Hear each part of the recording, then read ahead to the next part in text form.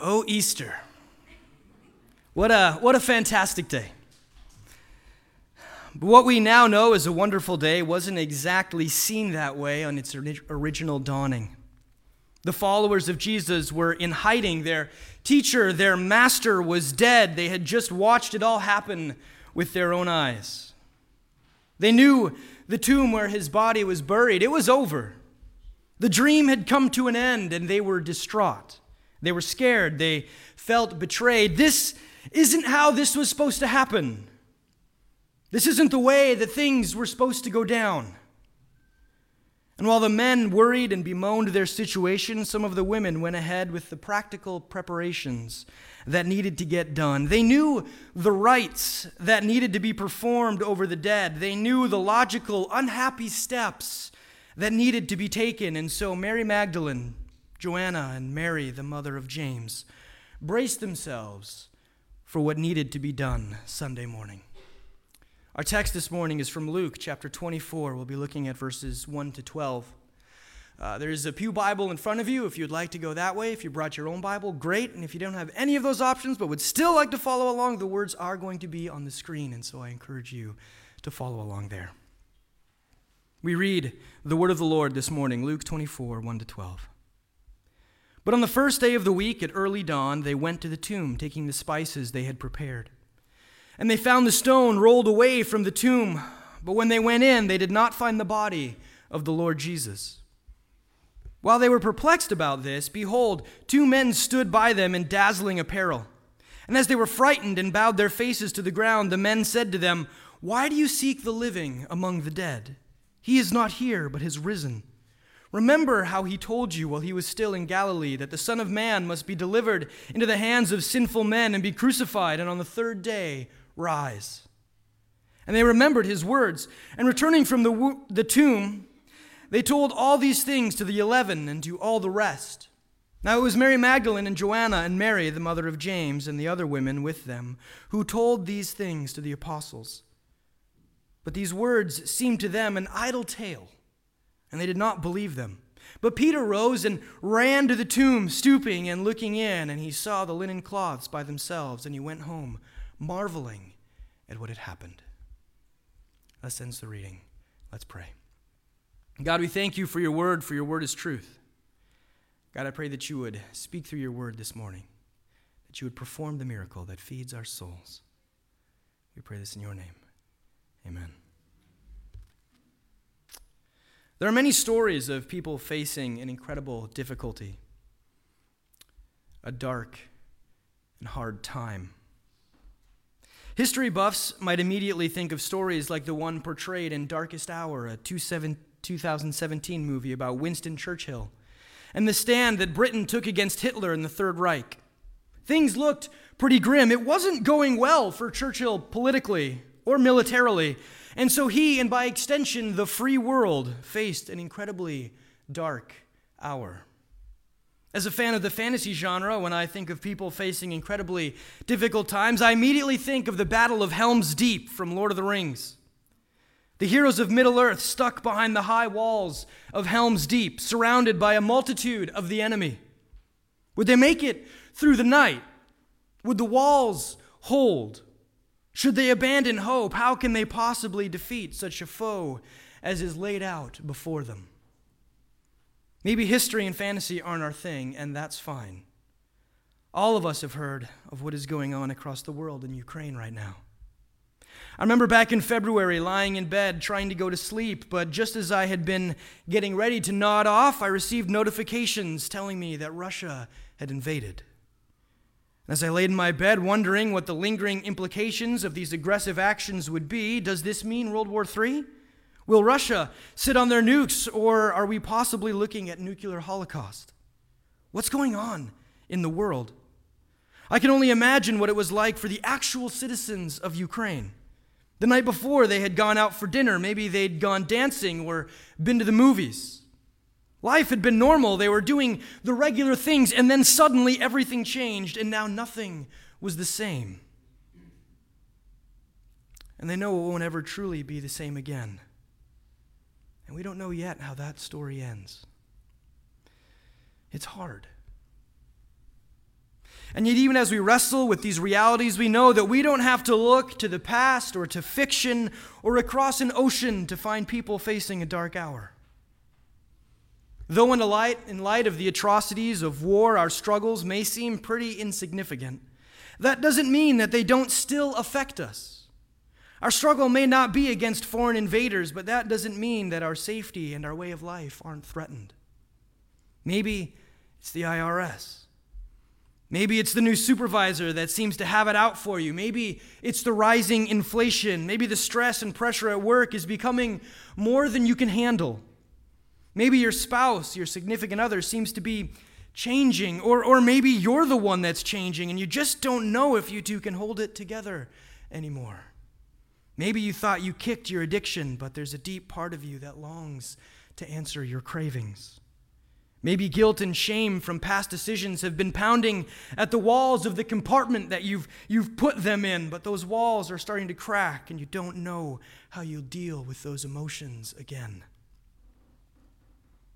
Maybe you feel alone. Maybe you feel forgotten. Maybe you feel unloved. Maybe you feel betrayed. Maybe you're the betrayer. So often it feels like we just can't get ahead. Life is so incredibly talented at dragging us into crisis moments. And sometimes we have been dragged into those moments. Sometimes they have been thrust upon us against our wishes. We didn't choose to get sick. We didn't cause the economy to collapse. We didn't make that deer run out in front of our car. We didn't have any power against the flood that destroyed our home. Some crises are thrust upon us. Sometimes we have no control over our own personal darkest hours. And sometimes we've walked willingly and intentionally through the door. We may not have realized where our choices would lead us. Mistakes made innocently enough can lead to lifelong struggles and hardships. Sometimes we know exactly where our choices will lead us, and we make them anyway. And as we wander the road of our passions and desires, we set the stage for our own darkest hours. Life isn't easy. It feels like there's always something hard going on. There is always some temptation to resist, some sin to avoid. And what can make it worse is that often those sins, those temptations look really good. They are really desirable. And so we let ourselves go a little. We loosen our boundaries. We give in to that which we know we're not supposed to. We take that money on the counter that we know doesn't belong to us. We visit that website and then delete the history, hoping that no one will notice.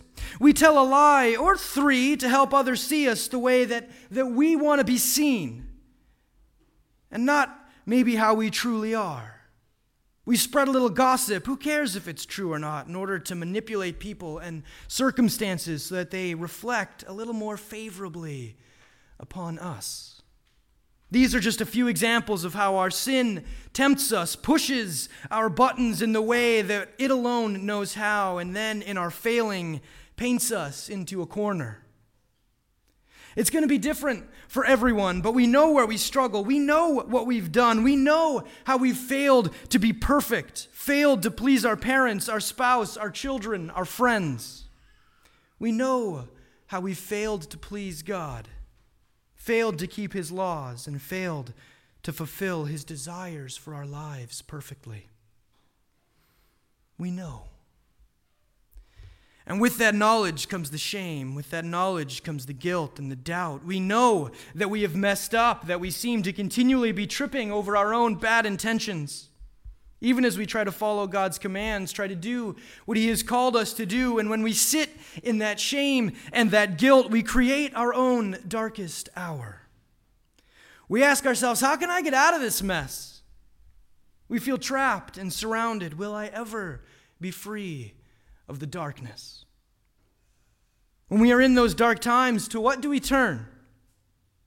When can we so fully relate, or when we can so fully relate to the psalmist David as he writes in Psalm 51:3, "For I know my transgressions, and my sin is always before me." And we feel that, and we see that. And with it, we have our shame hanging over us. Where do we go for help? Where do we turn for relief? Some will argue that there are many ways of dealing with our failings. We can drown them with the bottle or with an opiate of choice. We can focus on the failings of others to make ourselves feel a little better. We can focus on distractions that we like or that we're good at, like going to the movies, watching sports, and hobbies like painting, writing in a journal, or composing music. And some of these may help for a time. But there is no distraction powerful enough to address the true, the deep, the real issues, the reasons for our shame. Distractions may cover it up. They may bury it for a time, but none of them address the true reasons for our darkness. As we sit in the reality of our struggles, let us look to the disciples in our text this morning. How did the followers of Jesus deal with their darkest hour? Darkest hour probably barely scratches the surface of how Jesus' followers are feeling in the beginning of our text. And unlike Great Britain, Ukraine, and the heroes behind the walls at Helm's Deep, they didn't have a charismatic leader to rally and encourage them with fine, well-spoken words. Their leader was dead. They had seen him betrayed. They had seen him humiliated. They had seen him crucified. They knew him to be buried, and he had taken their hope with him to the grave. All that was left was to go into hiding. Who knew when those that had come for their teacher would come for them? How would they escape? How would they live? Could they show their faces at home anymore? Did they have a home anymore? There was, of course, the need to perform the last rites on the body, but with that came a finality that they struggled to embrace. Maybe if they ignored it, it would all just go away. Maybe this was all just a bad dream, and yet last rites needed to be conducted, and so a few of the women bravely made their way to the tomb of their beloved teacher. Our text this morning begins by telling of Mary Magdalene, Joanna, and Mary, the mother of James, bringing spices that had been prepared for Jesus' body. And as they approach the tomb, they see that the stone is rolled away. This is pretty shocking in and of itself, for the stone is massive and not easily moved. When they enter the tomb, they do not find the body of Jesus. Instead, two angels appear to them. The women are totally and understandably freaked out. And then the angels speak, my second favorite line in this text. Why do you seek the living among the dead? How profound is that? The Marys and Joanna are only doing what is natural. They are only following what is expected. They know what happens when a person dies, and they know what needs to be done to the body to treat it respectfully, to keep it from stinking, to help it in its decay. They are simply going about doing what is always done, what is normally done, what society has dictated that they do in these circumstances. Why do you seek the living among the dead? You are in your darkest hour, an incredibly trying time. What do? You do what you've always done, what you know to do. You respond in the ways that you've been conditioned, trained, discipled to respond. You do what society would have you do, what logic maybe would have you do. You're looking for help and distraction. You're looking for help in your drug of choice. You're looking for help by numbing your senses to the pain. You're looking for help by trying to forget about the pain, by burying your feelings or maybe eating them. You're looking for help by confiding in a friend or expressing yourself in art, going to counseling, taking a vacation. Maybe you've shoved it into the same compartment and you've shoved all the other feelings that you don't know how to process. And again, while some coping mechanisms can be healthy, none of them are going to fix the root problem. We don't find peace in distraction. It can help for a while, it can, but it doesn't fix the issue, the deep issues. So we respond in these understandable, natural, and yet very human ways. Or when we respond in these ways, we are looking for the living amongst the dead. We are looking for peace where peace will not be found. We're looking for peace in all the wrong places. Our text this morning gives us an alternative to the flawed practice of seeking distraction. It gives us some advice for when we slip and fall and fail and begin the spiral into darkness. And that answer is this: remembrance. Why do you seek the living among the dead? The angel asked, and then continued, He is not here, but has risen. Remember how he told you while he was still in Galilee that the Son of Man must be delivered into the hands of sinful men and be crucified, and on the third day rise. Remember how he told you while he was still alive and ministering in and around Galilee that the Son of Man, that he, Jesus, would be delivered into the hands of sinful men, and that he would be crucified, and on the third day he would rise. Remember that. Do you remember that? Now, I'm sure when Jesus was telling all of them this back in Galilee, they had no idea the significance of what he was saying. Jesus said so many things during his ministry that didn't necessarily make sense to the disciples at the time he said them. We see this all over the book of John, where we read how something happens, and then the disciples remember back to it at a different time and go, oh, that's what he meant when he said that thing that one time. Jesus said a bunch of stuff that just sounds crazy, especially when you didn't have any context to go with it, when you didn't have the future knowledge to look back with. And chief among these crazy things that Jesus said is that he would be crucified and that he would rise on the third day, that he would come back from the dead. Our text this morning tells us that the women remembered. They remembered the words of their teacher, their master, their Lord, and they returned with the great news to the disciples. Remembrance. Today is a day of remembrance. We may celebrate Easter in many different fashions. There are egg hunts and candy. We dress up and come to church. Maybe we get together with family and enjoy a special meal. But all of that is just the trappings of remembrance, for on this day we remember what Jesus did for us, what we needed him to do for us because we couldn't do it ourselves. During this season of Lent, we have been walking through the Gospel of John, looking at who Jesus is, but even more so, seeing ourselves in the way that he sees us. As we've been exploring what it means to live the gospel, we've been continually engaged or encouraged in what the gospel means for each of us. For in the gospel, we see the call to repentance that God is continually sending to all people. In the gospel, we are reminded to remember how God is constantly calling his people and all people back into relationship with him. And we've been continually encouraged to remember how he has a plan for our salvation, a plan for reconciliation.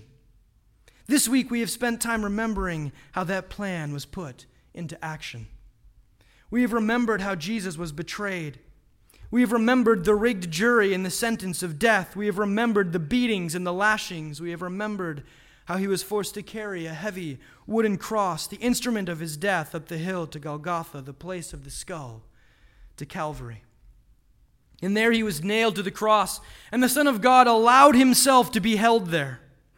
And we have remembered that he had the power and the ability to remove himself from that cursed tree and to smite any and all who had put him there, but we have also remembered that we are the ones who have put him there.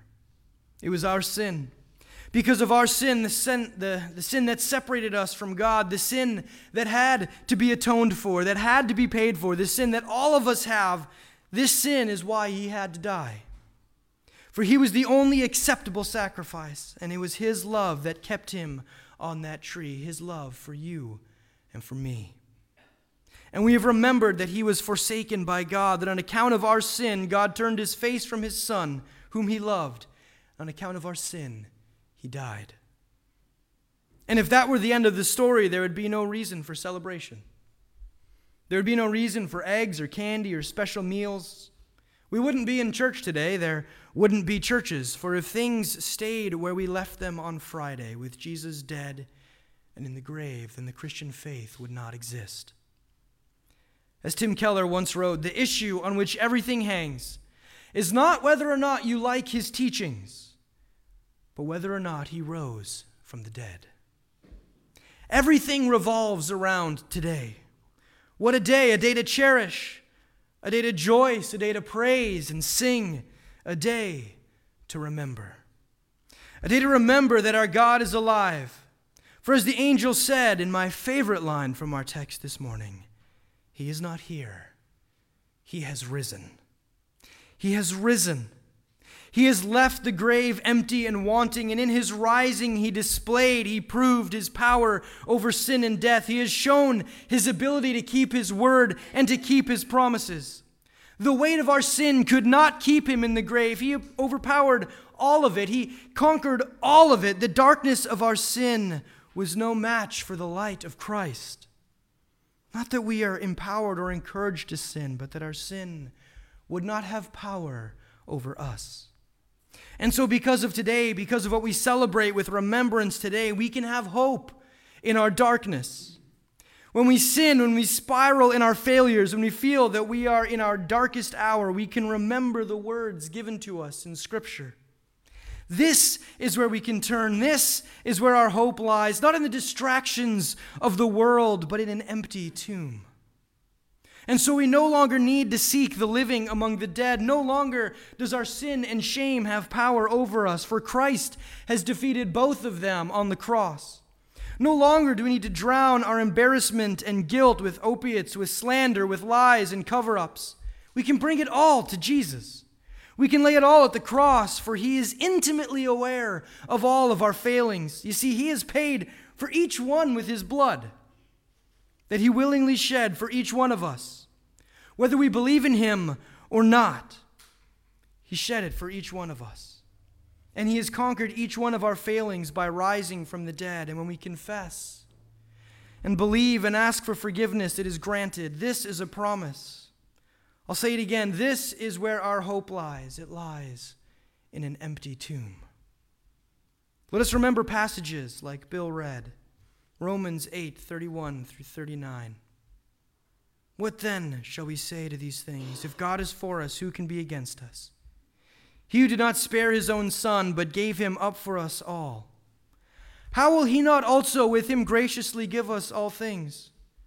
Who shall bring any charge against God's elect? It is God who justifies. Who is to condemn?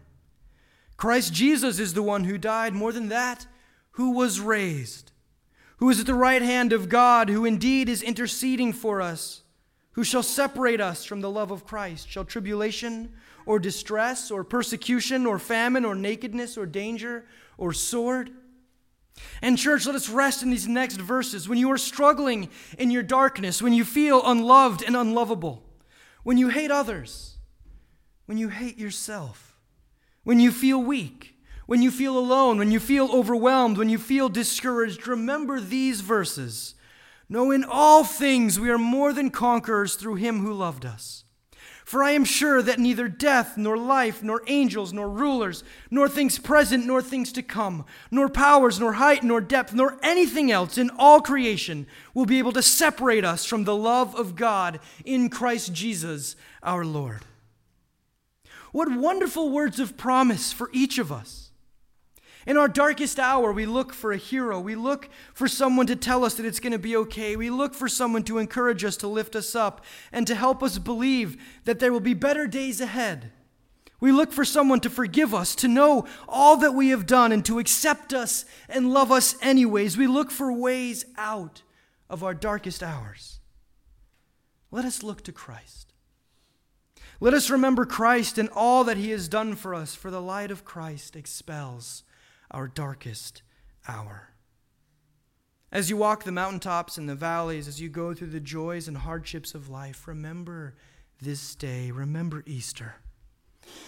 Remember that Jesus defeated death, that Jesus conquered all sin, that Jesus walked the road of redemption in your place, that through his death and resurrection, he has reconciled you to the Father, and that through faith in him, and only through faith in him, there is a hope for the future. A hope that will not be denied. A hope that is founded on the one who keeps his promises. And when the valleys get deep and the shadows get long and darkness seems to be around every corner, remember the words of your Savior. And remember that he will always remember you. For church, he is risen. What a fantastic, gracious, merciful, powerful, and loving God we serve. Amen.